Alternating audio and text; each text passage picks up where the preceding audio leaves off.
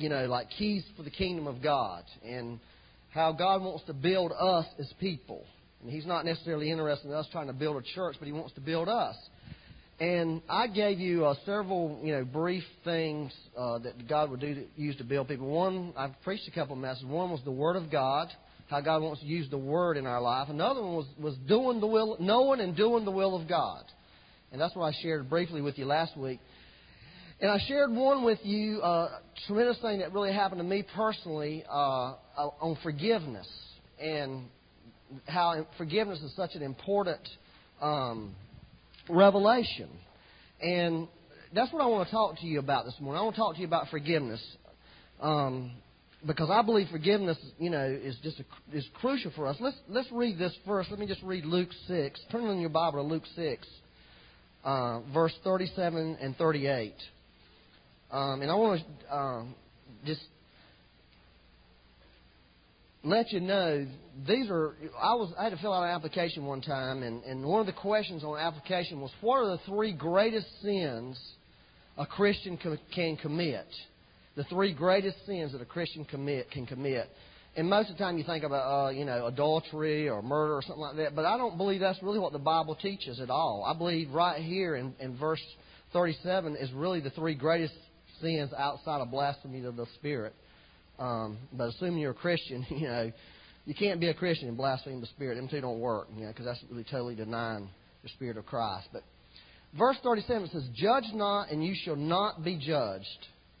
Condemn not, and you shall not be condemned. Forgive, and you will be forgiven." So I believe three of the greatest sins any Christian could ever commit is, number one, is unrighteous judgment. Number two is condemnation, or we can call it criticism. And the third one is unforgiveness, not forgiveness. In fact, those are the three most ungraceful things, qualities that we could have in our life, is judging, condemning, and refusing to forgive.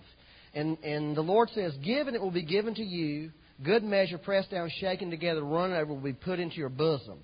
For with the same measure that you use," let's get this, the same measure that you use. So if you're a condemner, if you're a critical person, it will be measured back to you. That's why I think it's the three most deadly sins. Because if we're critical, then guess what's going to happen to us? We are going to be criticized. If we are judging, if we're a judgmental person, we are going to be judged. And if we refuse to forgive, the Lord Himself says, "I can't forgive you." In other words, His forgiveness, it says that, the quote, what we call the Lord's Prayer, "You forgive us our trespasses as we forgive the trespasses of others." And meaning this, God releases forgiveness as we release forgiveness. Amen? You see, it's such an important thing. And the thing about forgiveness is this. It's something we all have to deal with on a regular basis. It's nothing we ever grow beyond. We never get too mature to have to forgive. Or we're not too immature. Even in the training of our children, we had to train them to apologize and train them to forgive. And it's really just a critical thing. Now, here's three thoughts. Number one, forgiveness is much easier to talk about than to give. Isn't that right? It's easy to sit here and preach a message on forgiveness, but it's hard for me to go and forgive. You hear what I'm saying? And another thing is, note the key word in forgiveness is the last part of the word, give. Everybody say give. It's something that we have to give. You understand? That's the word's made up of give. That's another thing is, this is a wonderful quote made by someone. I don't really know who, but I read it one time, and I don't remember where I read it. But it says, refusing to forgive is like drinking poison and expecting the person you refuse to forgive to get sick. Did you get that? It's like you drinking the poison and expecting the person you refuse to forgive, they're going to be the one that's going to be affected. That's the way unforgiveness affects us. It's like an illogical thing. It makes no sense. We think we can get away with unforgiveness and it's not going to hurt us. But it really hurts us real bad. And then another one is refusing to forgive gives birth to bitterness. You got that? That's where bitterness comes from, is unforgiveness. And this is what bitterness is. Bitterness is the devil's counterfeit Okay? Bitterness is the devil's counterfeit for brokenness.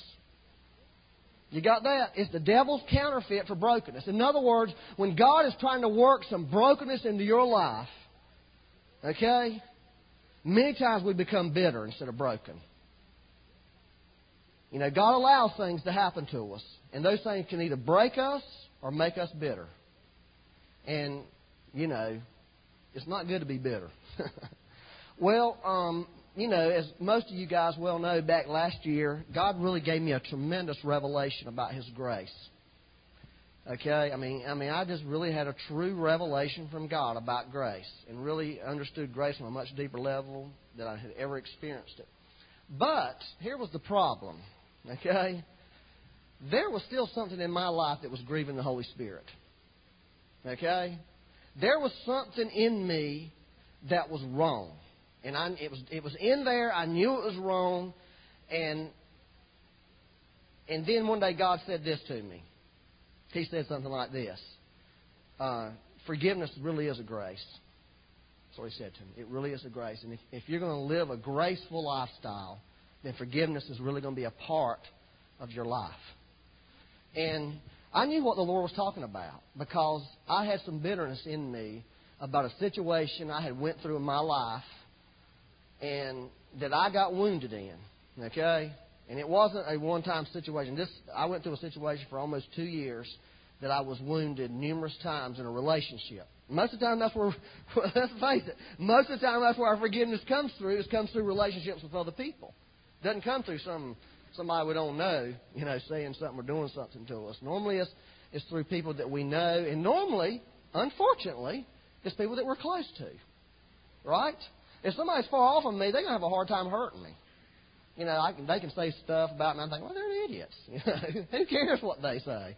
But somebody close to me can really have an effect on me. So I went through this situation with this person, and it wasn't a one-time shot. In other words, I took numerous shots, so to speak, and I was dealing with this situation and trying to forgive this person, okay? And but it just kept coming up. I knew something was wrong because the person could walk in the room, and maybe I'd have my back to them, and I would hear them talking, and this thing would rise up in me.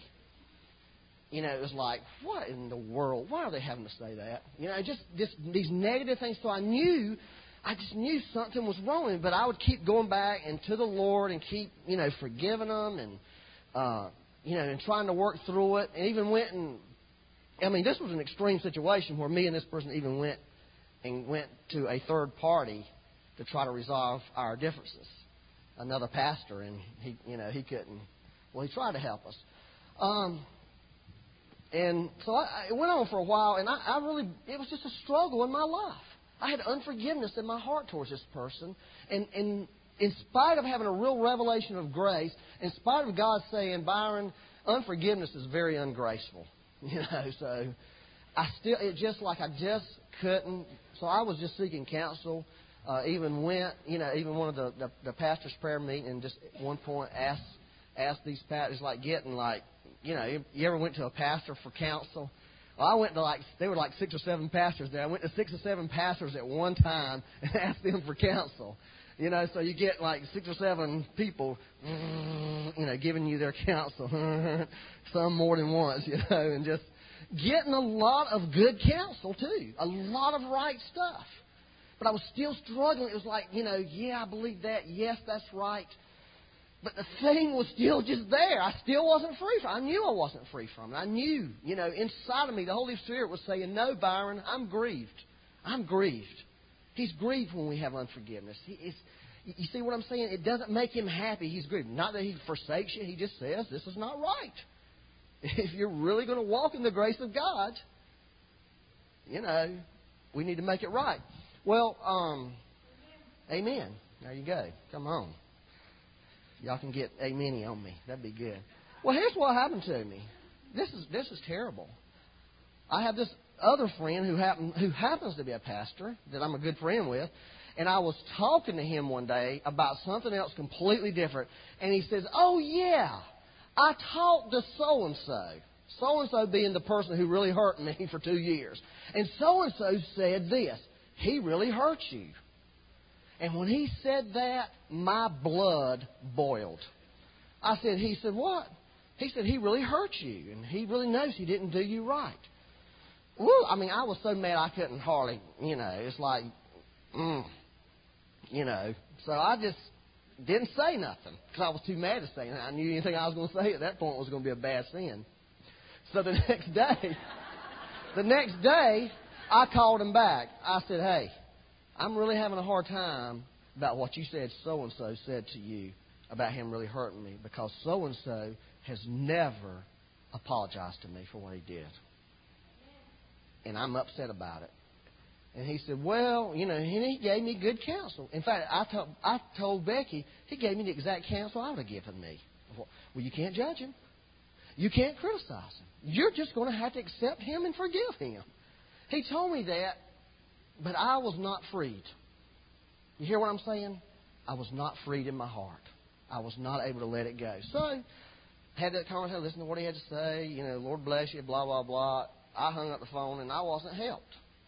Okay? So I go to I'm getting ready to cut my grass. Okay? Thought I'm going to go to the mailbox first. I go to the mailbox and I get a Tape of the Month subscription. And I get and open this tape, and there's a tape in this thing. And the name of the tape was Total Forgiveness by R.T. Kendall. Remember I mentioned trying to get R.T. Kendall? I'm still working on getting R.T. Kendall to come here, but he's hard to get to come anywhere. But so I thought, man, I believe the Lord wants me to listen to this tape. So I listened to it. And the Lord really spoke to me in that tape. He really nailed me in this tape about forgiveness. And honestly, I was able to get set free based on what the message that he had in this tape. And it really helped me identify and understand what total forgiveness really is and where I wasn't totally forgiven. In other words, it helped me to come to an agreement with the Word of God and submit myself to the Word of God and allow the Holy Spirit to really release forgiveness in my life. Because that's how it works. It's not your flesh that you're doing it. You're lining yourself up with what God's Word says. Okay? And that's how it works. So I don't normally do this. Okay? I don't normally just take somebody else's stuff and say it. Okay? But this message was so impacting, and it worked in my life. I'm not going to share exactly what he shared in the tape. If you want the tape, I've spent about $75 buying people this tape and giving it to people who I know suffer from unforgiveness and saying, you need to hear this. But I do want to share basically what he shared from the tape. So what I'm trying to say to you at this point, I want to give all the credit not to Byron Wicker's personal revelation. This was what R.T. Kendall, this was his revelation on total forgiveness. And so I just want to make that clear. I don't normally do that kind of thing, but so if I do it, I want to have, it's holy plagiarism. Okay, you know what plagiarism is? You take somebody else's stuff. Well, you can't take somebody else's stuff. Okay, if you're ministering, you are not allowed to do that unless it becomes a reality in your life. If it's real to you, then you can do it. So. But first of all, what I want to do is this. Now, this part wasn't in his tape, and I got a lot of this is in his book, basically. But this is what I got a lot from the counsel I received from the pastors about what total forgiveness is not. Okay, this is what it's not. Now, this will help you. Okay, because see, I had some false concepts in my mind about what forgiveness really is. And I was making some things forgiveness that are not forgiveness, which was hindering me. So there's 9 things what total forgiveness is not. Okay? When I was really getting counsel on this, when I realized some of these things where I was starting to come into forgiveness, because I was trying to equate these with forgiveness. All right, the first one, number 1, total forgiveness is not approval of what they did. It is not approval of what they did. It's not an endorsement of the wrong that a person did. You're not endorsing they did right. In other words, God does not approve of sin on any level, but yet He totally forgives us of our sins, right? So number 1, it's not approval of what they did. Number 2, it does not excuse what they did. When you totally forgive, you are not excusing what the person did. You're not allowing that to be like there wasn't a wrong committed. You're not trying to explain away the wrong. You got that? That's important. It's not explaining away. Number 3, it's not justifying what they did. Justify means to make right or just. If you totally forgive somebody, doesn't mean they still didn't do something that was wrong. You got that? You're not saying, because see, that will keep you from giving, from forgiveness, because if you believe forgiveness, saying what they did was right, then you'll never be able to forgive, because there's some things that just flat ain't right. Number 4, are y'all with me so far? Total forgiveness is not pardoning what they did. It's not pardoning. You know what a pardon is? It's a legal transaction that releases an offender from the consequences of their actions. Okay?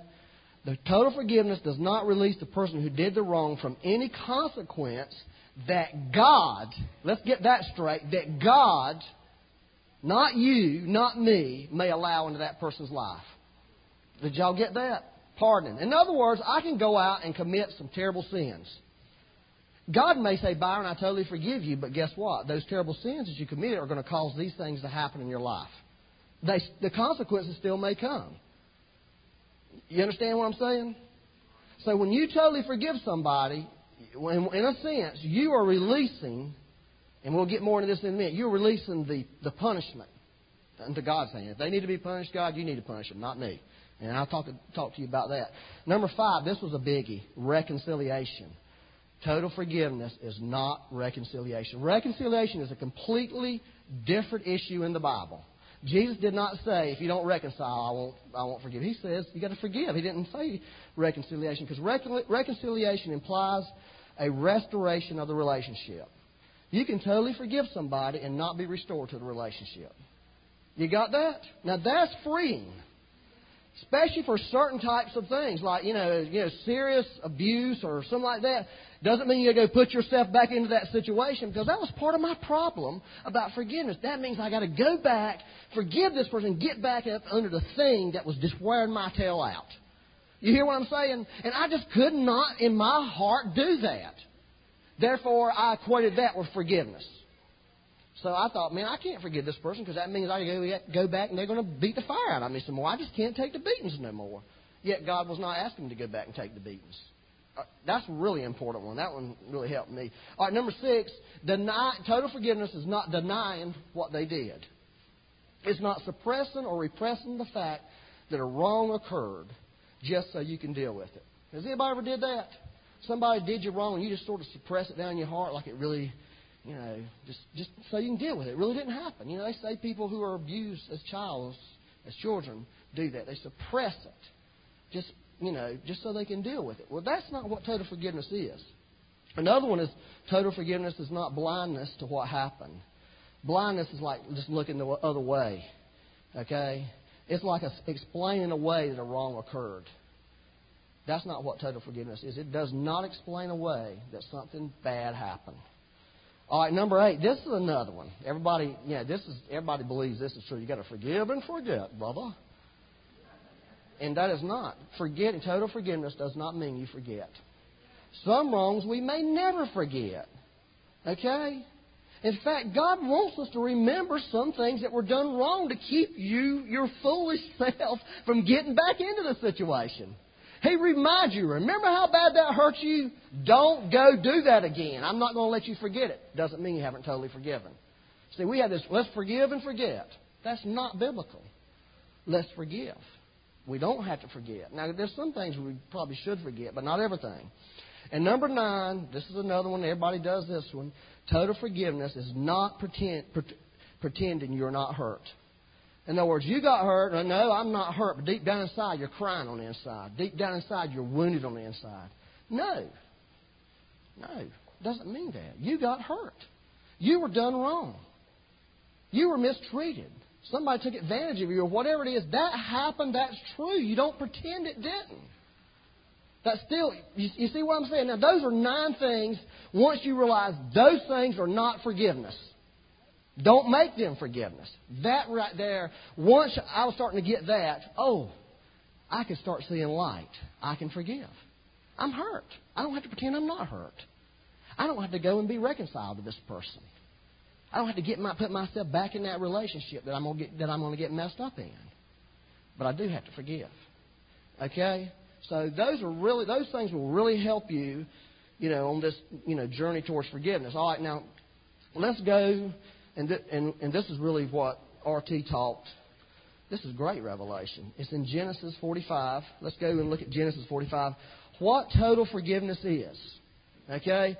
And what R.T. was saying, he says this is like an objective test. Okay? It's like an objective test to see if you have really totally forgiven. All right? It's like almost you got a checklist. To me, it's like a checklist. In my mind, you're going down this list to see, have I totally, this will tell me if I have totally forgiven or not. And this is really where the Lord got me when I was listening to this. But let's just read in Genesis 45, and this is about Joseph. Everybody, let me just give you a quick summary of the life of Joseph. Remember, Joseph was one of Jacob's sons. His second, and not his youngest, but second youngest. Benjamin was the youngest. Joseph was his father's pet. Jacob loved Joseph. And you remember all his brothers, who they are.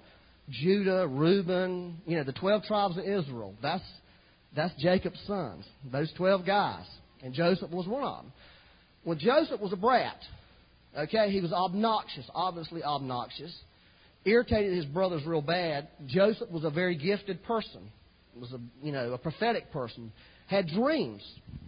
Very foolishly shared his dreams of world domination with his brothers. He had dreams of his brothers bowing down to him. He had dreams of the stars in heaven bowing down to him.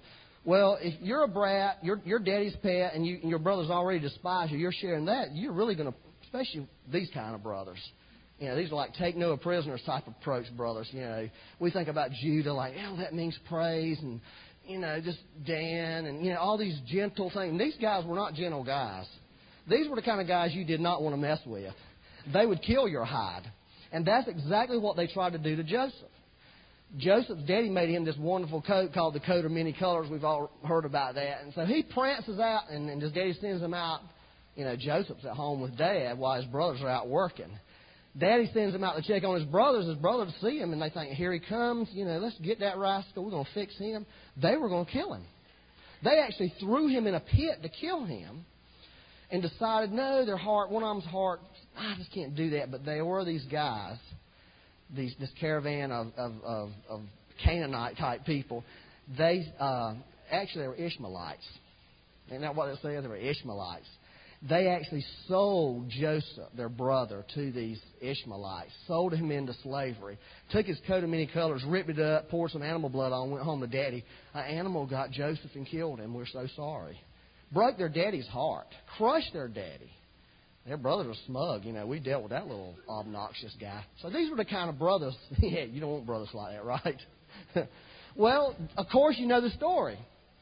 Joseph winds up down in Egypt, down at Potiphar's house, and God's favor is on this man in an incredible way. Everything Joseph does is blessed. He winds up becoming the head of Potiphar's house so much that he's blessed in the wrong way because Potiphar's wife starts liking him and tries to make advances at him. And, of course, Joseph, being a godly man, refuses. And it winds up that he gets falsely accused and gets thrown in jail. And guess what happens in jail?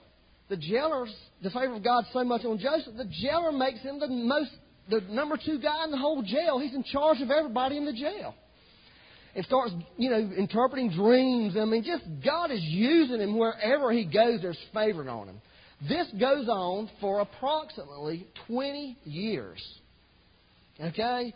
Then the Pharaoh has these dreams that are disturbing. Nobody can answer them. And one guy said, oh, yeah, I remember.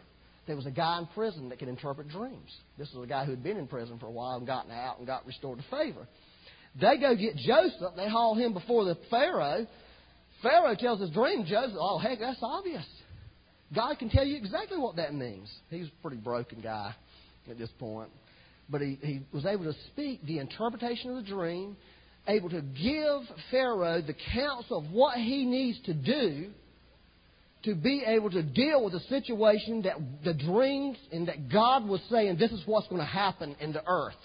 And Joseph knew exactly what should happen to be able to take care of the situation, which basically had something to do with a great famine coming that was going to last many years, 7 years, a time of plenty, then a time of famine. And Joseph gave Pharaoh counsel on what to do. Guess what? Joseph becomes like the vice president of Egypt. You know what I mean? He is the number 2 guy. He is Fat Cat City. He's in charge. Pharaoh just says, you're in charge of all this. Go do it. Pharaoh's sitting back in his house, laughing and drinking and having a party. He lets Joseph go out and run his thing for him. So Joseph's going out running his thing, and nations or people are coming to Joseph and bowing down to him just like he had dreamed when he was a child. Because he had control of the world's food supply. And if one person had control of the world's food supply today, guess what everybody would be doing to that one person? Everybody would be bowing down, because you're going to starve if you don't go and bow to this man and do what he says to do. That may happen one day with the Antichrist, so don't do it. Bow to Jesus. But he does really have control of the world's food supply. Well, that was what was happening. So we're talking, he was 2 years into this deal. Joseph was. Everybody coming and bowing to him. All this is in the Bible, by the way. I'm just telling it to you. So then one day, guess what? Jacob, Isaac's son, his granddaddy was Abraham. Guess what's happening to them? They're running out of food because of this drought. The people of God are fixing to starve. So Jacob sends his boys down there. Joseph recognizes his brothers. Okay? Plays a bunch of games with them at first just to sort of try to fill them out. See what was really going on with them. Because there was another brother named Benjamin that he was using to sort of see where these guys' hearts was at. But finally, it came to the point where Joseph was going to reveal himself to his brothers. Now, you got to remember, Joseph had the upper hand. It was payback time. These guys did him wrong, even though he was a brat. And maybe in some ways deserved to just be beat up, given a black eye or something by his brothers, but not to be thrown, not to be sold into slavery. So it was payback time. But God had done something in Joseph's life in those 22 years where Joseph could face these guys and totally forgive them for basically, in a natural way of looking at, ruining his life. Okay? So that's where we're at in the story, where Joseph met these guys, and instead of saying, gotcha, I am going to put it to you boys now. I've been waiting for 22 years to get you guys. I'm on top now. Guess who's going to suffer? But he didn't do that. And that's what I want to read. Let me read verse 1 through 10 in Genesis 45. Y'all with me? Then Joseph could not restrain himself before all those who stood by him, and he cried out, make everyone go out from me. So no one stood with him while Joseph made himself known to his brothers. And he wept out loud, and the Egyptians in the house of Pharaoh heard it. Then Joseph said to his brothers, I am Joseph. Does my father still live? But his brothers could not answer him, for they were dismayed in his presence. In other words, they were scared to death. Like, good Lord, this is Joseph. Man, we did him in, and now he's going to do us in. I mean, that's the way they were feeling. And Joseph said to his brothers, please come near me. So they came near. Then he said, I am Joseph, your brother, whom you sold into Egypt.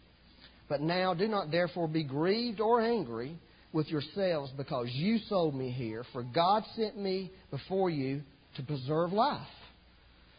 He's, getting God in this thing. For these 2 years the famine has been in the land, and there are still 5 years in which there will be neither plowing nor harvesting. And God sent me before you to preserve a posterity for you in the earth, and to save your lives by great deliverance. So now, it was not you who sent me here, but God. And He has made me a father to Pharaoh, and lord of all his house, and a ruler throughout all the land of Egypt. Hurry and go to my father, and say to him, thus says your son Joseph, God has made me lord of all of Egypt. Come down to me, do not tarry. You shall dwell in the land of Goshen, and you shall be near to me, you and your children and your children's children, your flocks and your herds, and all that you have. So that was Joseph's revelation of himself to his brothers. After 22 years of being separated from them, after 22 years of carrying the wrong that they did in his heart. And this is what really total forgiveness is. All right, number one. And this is in verse 1. Total forgiveness. Now, I want you to use this as a checklist. Okay? to see if you've totally forgiven whoever that person is. Okay? If you fail on one of these points, then you have not totally forgiven them. And you need to go back to God. Total forgiveness does not seek to expose what the person did. Total forgiveness does not seek to expose what the person did. In verse 1 and 2, or verse 1, it says, Joseph could not restrain himself before all those who stood by him, and he cried out, "Make everyone go out from here." So no one stood with Joseph while he made himself known to his brothers. In other words, here's the thing. Joseph